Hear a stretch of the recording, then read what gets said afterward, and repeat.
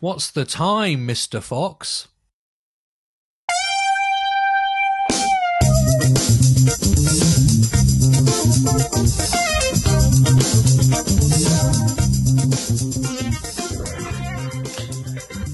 Well, the only time that matters is that it's 8:30 a.m. I don't know what your problem was. It's like, it's not as if in England you have some, kind of control over the time or anything. It's like the time that matters is where I am in the United States, And I don't know why 8:30 is not 8:30, whatever that time is for you. But don't you know, John, time began in England. We have a line running through Greenwich Park to prove it. Oh, really? Is it actually printed and painted on the ground somewhere? Oh, no. If you go to Greenwich Park, where obviously Greenwich Mean Time comes from, through the park, there's wherever you are, there is a brass line in the ground showing you where the GMT line is. Oh my God, Scotty! Now I know why they call it Greenwich Mean Time, because it's time for you to be mean to me. I wasn't mean to you. I was just sat here honestly working, and you said, "Where am I?" And I said, "I'm at my desk where I'm supposed to be." Okay. And I have other more important people to speak to right now. Okay, I got it. Well, it's been an eventful week. I mean, not only did you, I guess, when did you guys make the switch back to actual GMT instead of whatever daylight savings? GMT +1, -1, 5. I have no idea. We are now on GMT 0. Okay. Big bunch of zeros here. Yeah, that's why there was confusion. I didn't just forget the time. I know. But when do you guys change at some point, don't you? Yes. And then I'm pissed off that the rest of the world does not decide to sync with us. Okay, so help me. Every year I have to go through this. When do you change your daylight saving? I have no idea. Sometime in the fall. It's fall behind and spring ahead, something like that. I never know. I just depend on the newspaper. I used to watch, the New York Times would have something in the bottom right corner with a clock with a hand going backwards or forwards to reminding you to adjust your clocks.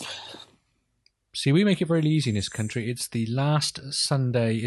I was changed on the Saturday, Sunday night, and it's the last one of those that appears in October for going back and March for going forward. Now, does that change? Does that mean that at pubs you get like an extra hour or less of an hour?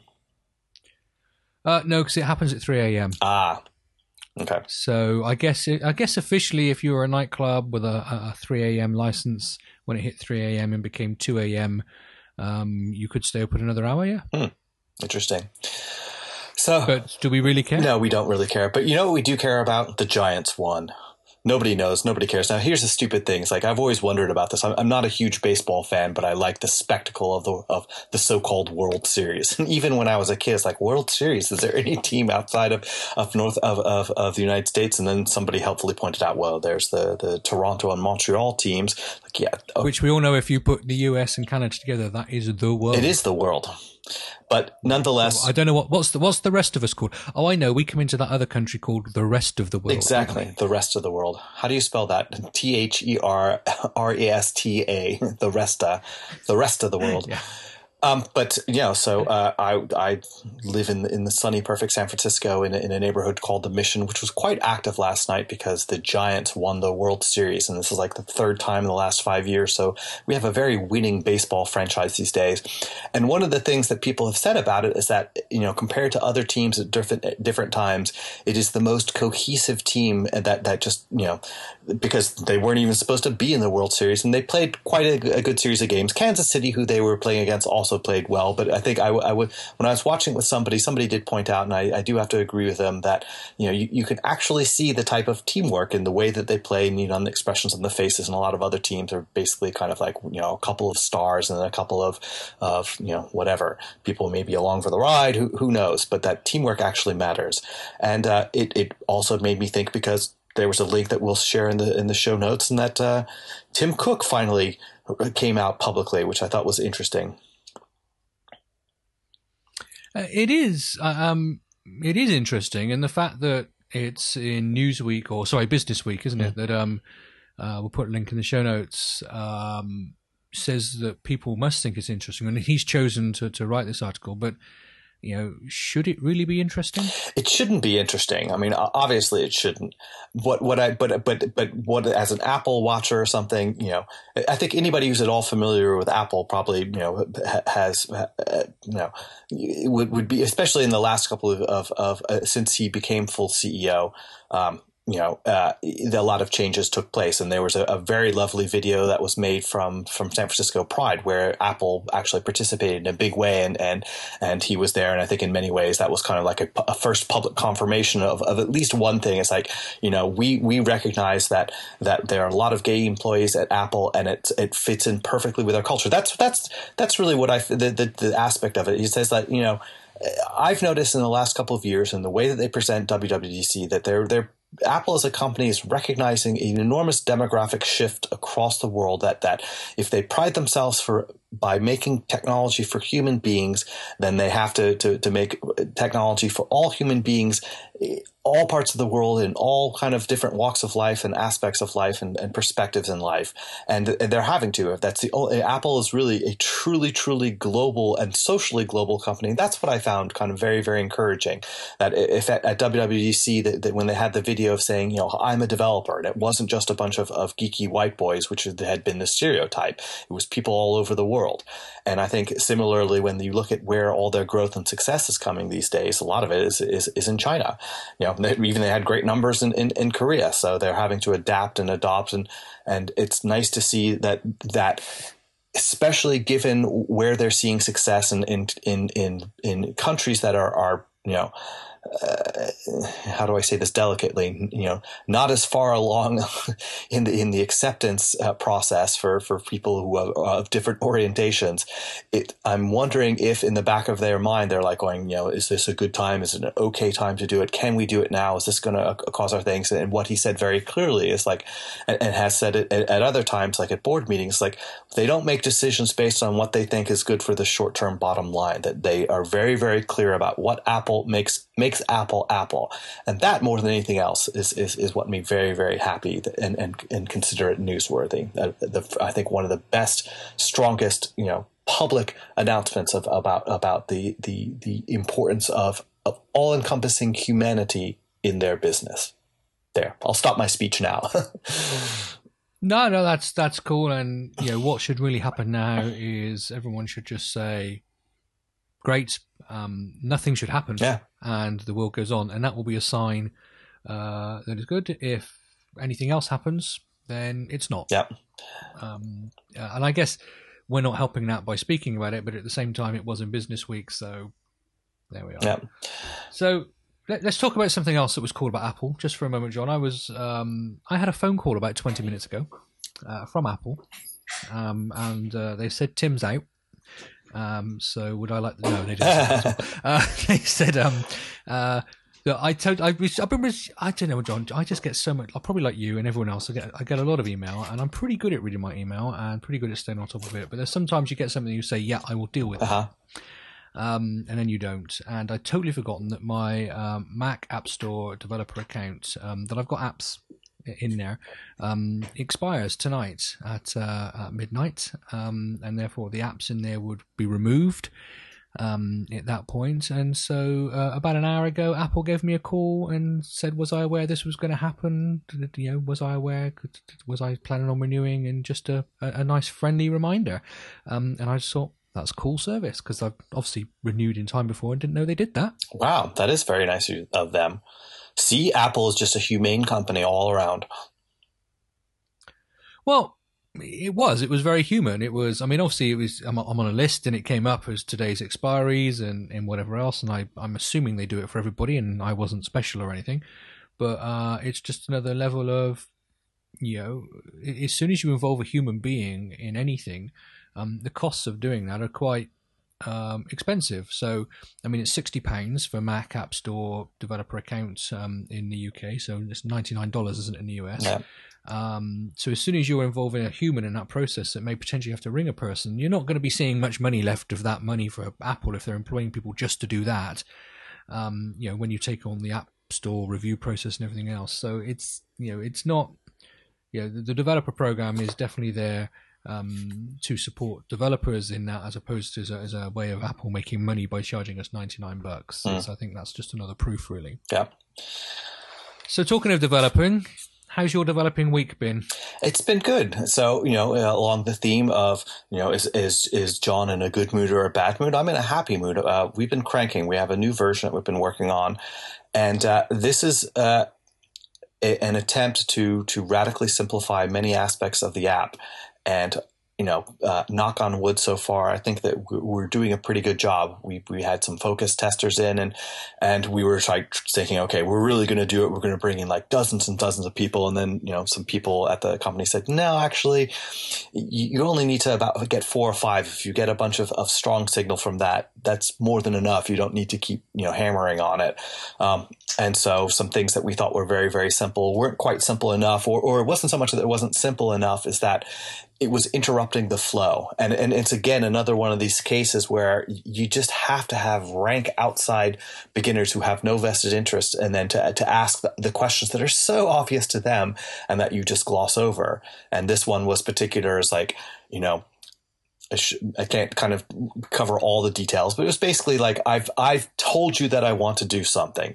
Now just do it. You don't need to put kind of a confirmation screen or anything like that. Take me to or do the things that I've just asked you to do and just accept that that's what I want. And we were a lot of times thinking that, well, what happens if that's not exactly what they wanted? And that's particularly true for things like search. Or, when you're asking to provide some content based on either the user's current geolocation or a location that they're searching for. And so that was very, very interesting. And speaking of search, we've had some search capabilities on our back end that we've never really exploited either on the web or on Mac, on iOS. And I just got some of that working and made something that I'm very proud of, because it's so simple and it just works really well. And it's amazing to go through a body of content with this tool, finding stuff that you never had before. And the ability to make something very, very simple also then leads to new ideas. And when you can do these types of things, it's very fun and even fun today. Not only am I happy because the world is a slightly better place, and because we won and tomorrow is Halloween, today we were having an all-day hackathon. And so we came together yesterday and we put down some ideas that we kind of talked about and split up in some teams. And I'm very happy and charged to go and work on something. This is something that to build a little kind of app that may become functionality in Finder, it may become a standalone, maybe nothing will happen to it, but I'm scratching my itch today and I'm very pleased. How are you, Scotty? Oh, I'm not sure that I like the sound of you scratching your itch, if I'm honest. Oh, Scotty. It was my turn for the bad taste statements this week. You had your day last week. Yeah, I've spent a few days this week. It's very, very boring for everyone else, in spreadsheets and budgeting and trying to work out. And I'm just interested how many other developers do this. We're looking to possibly launch a new product, or pivot another product that we have at RemObjects, and trying to. There's an awful lot of work involved in saying, well, are we making the right choices? How can we prove this is okay? What are the costs going to be involved? Does anybody actually want this? And so obviously I've spent a lot of the time this week doing numbers and what does that mean for us economically and how does that work and all the rest of it. But also been watching quite a few sort of conference sessions from business conferences and reading some books this week on things like traction and customer development and pricing. All stuff that probably most of us should be doing, but and actually, the more you get into it, it is really quite interesting and fascinating. Maybe that's just because I'm strange and like that, and lots of people don't. But it just made me think that we're doing this because we have a reasonable sized team on something. It's going to cost quite a lot of money to do stuff. And yet all of these principles should apply just to anyone who's going to even knock up a 99-cent app, really. If you're planning on this becoming part of your income, or actually making any money from it, the type of conversations or the type of discussions that I'm going through now should be there. And I'm just wondering how many app developers in the App Store actually do any of that, or do they have an idea and then just develop it? I watched a really, really good video actually on validating your idea. about. I don't think this video is public. I think it's in a paid space that I joined to be part of. So if it's not, I'll put a link to it. Otherwise, put a link to it anyway. If it's good content, it deserves to be paid for. Oh well, there we are. Because that's what we should all do: is commit. Yeah, when we're all in the licensing game, we should all do software piracy. It's the best way. Someone's going to snip that and put it there somewhere. But just it was a story of how. It was actually an online app, a web app, an email marketing app, actually. But how he basically just found, he said, before I'm going to write a line of code, I am going to find 10 people. Obviously, he wasn't talking about a 99-cent app here. I think it was more like a $99 a month app. But it's, the point is still the same. I'm going to find 10 people who will tell me they will pay for this app. And it's only 10. I don't need more than 10. They will pay for this app because it fits the description. And if I can't find 10 people who would tell me that, in fact, I'd even ask them to write me a check right now that I won't cash till it's released, but they will pay me for this app if we do it. Because first of all, that's helped when people will ask him questions about, does it do this? Does it do that? Does it do whatever else? Which shaped his ideas almost immediately before he'd even done anything about, well, actually what I was thinking is sort of not really fit with any of these people, but they've come up with a lot of stuff that's pretty close. Actually, so before he even began, it shaped it. But then he picked just 2 or 3 of them and purposely developed the application at first for them. Not doing really, really specific details around their business or whatever else. But he took these sort of these 3 customers, I think it initially was. In fact, I think he just took one, customer number 1. And then he extended that to 2 or 3, and then eventually he took all 10, and he developed the app around the things they were saying, which meant when he finally got to launch the app, which was longer than he expected, he had, even though it wasn't a complete application yet, because obviously release 1 never is, and you don't want to do that, the app he released, he said, achieved all the goals that he wanted the app to achieve. But it did almost nothing of what he would have made it do if he'd not gone through that process. Very, very interesting. Which I thought was really interesting, because as a developer, he would have done what he thought was needed, and would have totally missed his goals if he just sat down and written the app he thought he should write. And I just found that really interesting. I would be very curious to know whether the stuff that he ended up working on were things that didn't give him. About which he wasn't passionate, right? That's the other thing. I think a lot of people write apps truly to scratch their own itch, and they feel like, okay, well, if it makes me happy, solves my problem, perhaps there'll be other people that do, and if it doesn't, at least I'll know that I'm working on something that I enjoy. The flip side of it is, and this kind of reminds me of something that Bill Gates once said. It's like at Comdex, the biggest PC era trade show ever, there was a power cut, and then there was this immense sound of the Windows 95 boot sound, and that gave Bill Gates the biggest smile, because he said, I've won. And it wasn't in terms of, it wasn't in terms of, I'm so proud of this work. And look what it is. It's just like everywhere we have it. And I think it's a kind of a similar thing. I wonder if by virtue of having people using your app, even if it's doing stuff that you couldn't care less about, would be more stronger or equivalent to or whatever kind of make up if for the fact that maybe you had to do things that you really had no interest in. Interesting thought. Yeah, I think this depends where you're coming from, because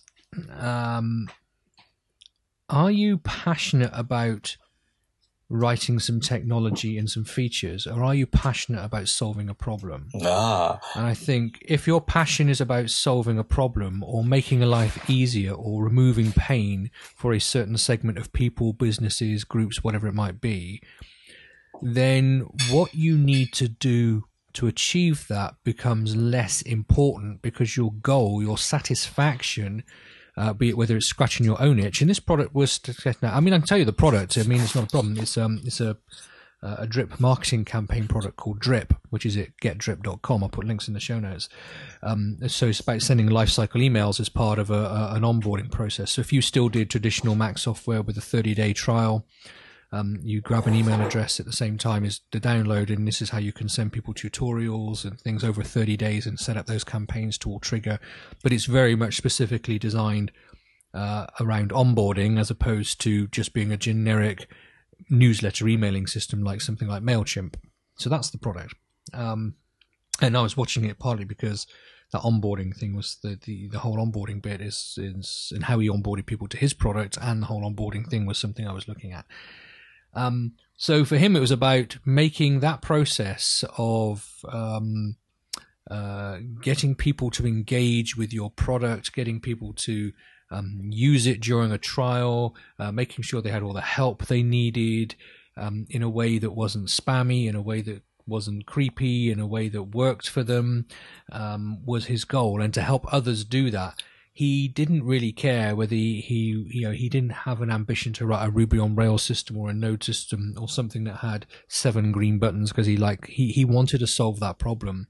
And what he didn't realize is, when you started talking to a wider group of people than just him, that problem was bigger or slightly different to how he viewed the problem. And so he could weigh everything up to say, well, is this just their personal problem because of the way they do things, or is this a genuine problem of part of the problem I'm trying to solve? So you still have to filter. It's not just take on board everything.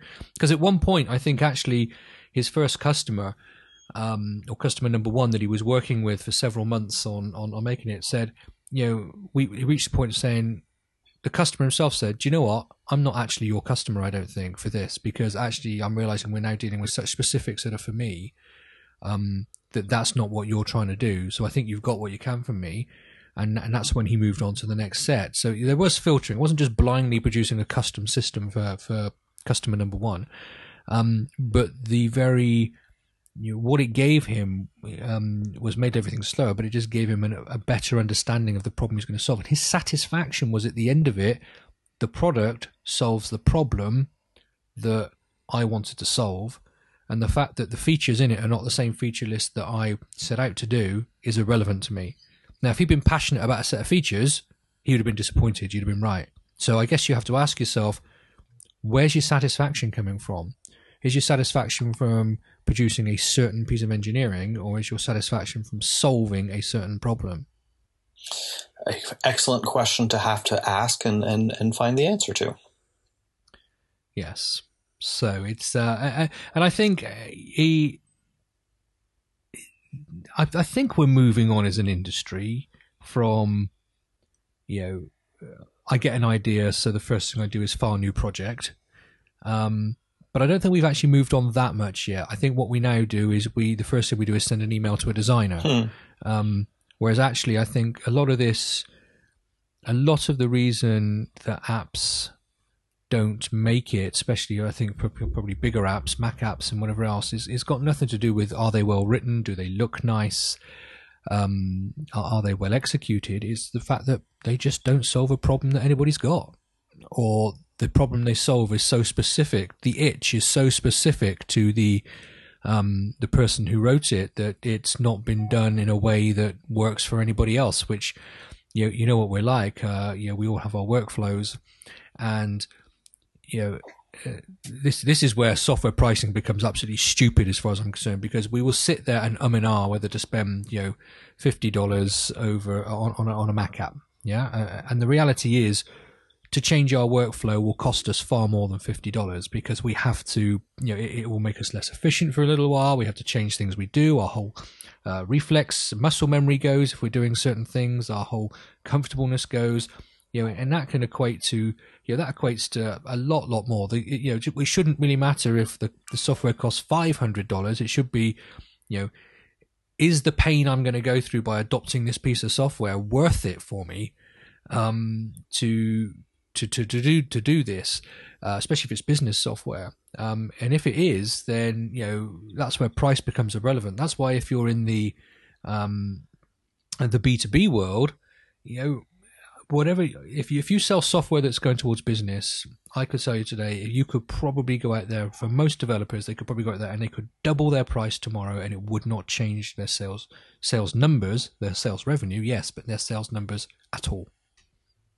If they're solving problems for people, because the cost of the software at $50 or $100 or $200 is absolutely irrelevant to, especially if you're selling multiple licenses. If you've got to train 10 people, or get 10 people to change their workflow in a department to use your note-taking system instead of the one they're using, the cost of your software almost becomes irrelevant in that equation. It's, why am I taking the software? Because it allows us to do this better and this better and this better, and it improves this, and so we're prepared to take the pain. And I think until developers look at the bigger picture about why they're producing their software, which many do, and they will spend however long it is up front sort of just validating their thoughts on an area, asking other people on an area before they sit down and now email the designer so new file new project. We're going to continue to see lots and lots of people who get disappointed and wonder why nobody buys their app, and then they'll blame the Mac App Store or whatever for it, when actually it's to do with the fact they didn't do their homework.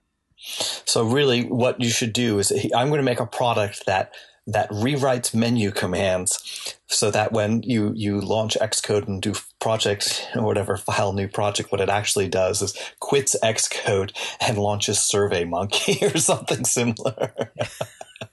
Yeah, I think that will be a good reminder.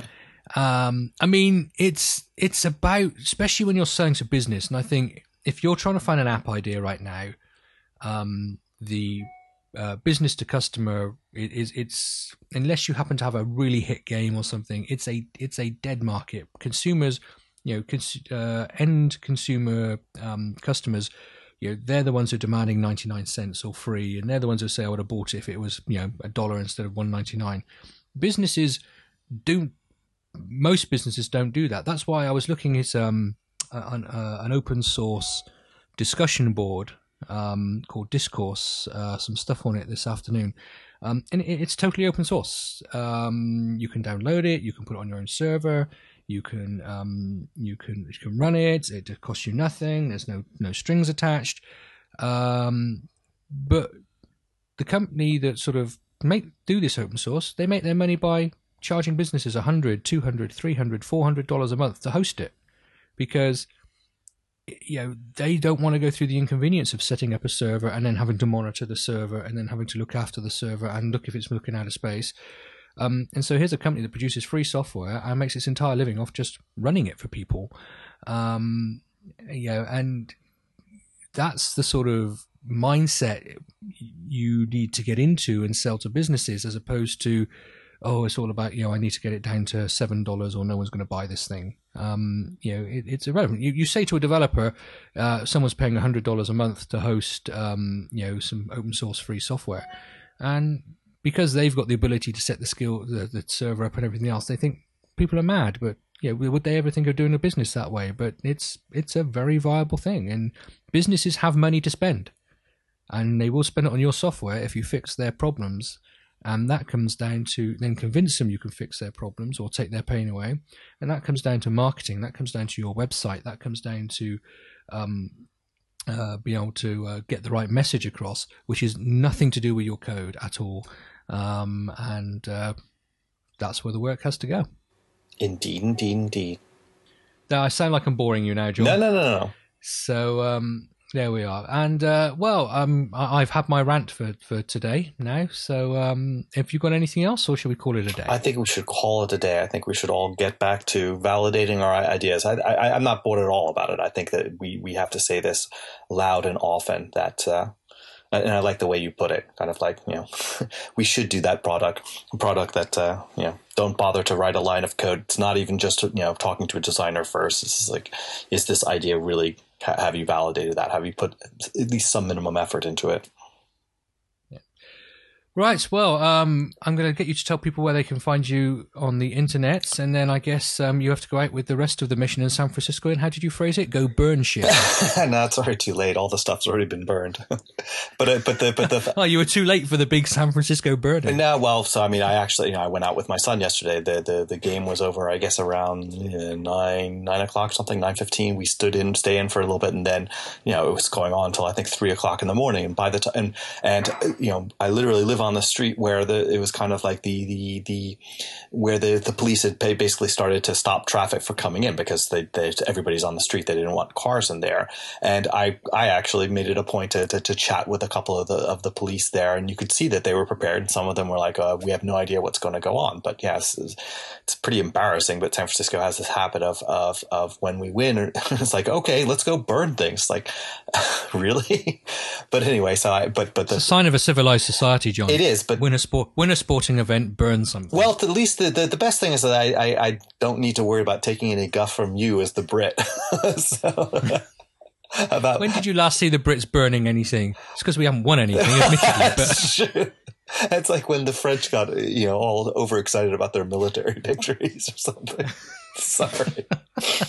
No, but anyway, what I did do is this was a case where I really wanted to capture what was going on there. So I just did my usual thing of letting the voice memos app run in the background while I took a couple of pictures. So anyway, it will be interesting to play with that material. And it was fun to be able to I was there when people were all in a celebratory mood, not in a we're drunk and let's do stupid thing mood.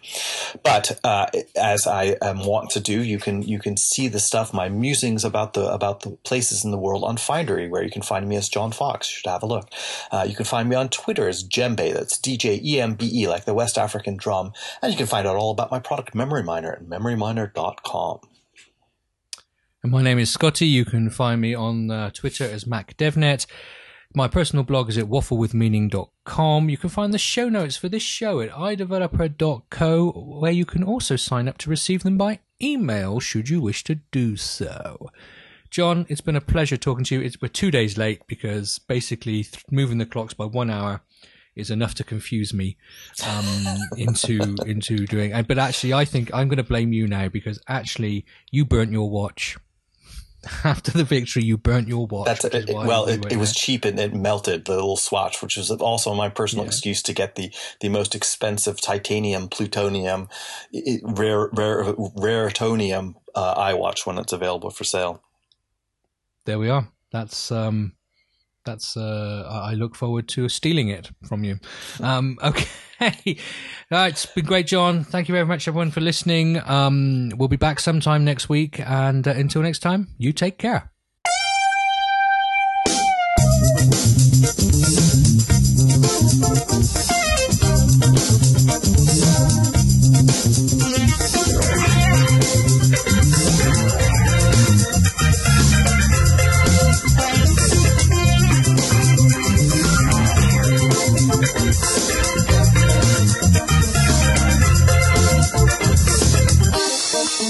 Thank you.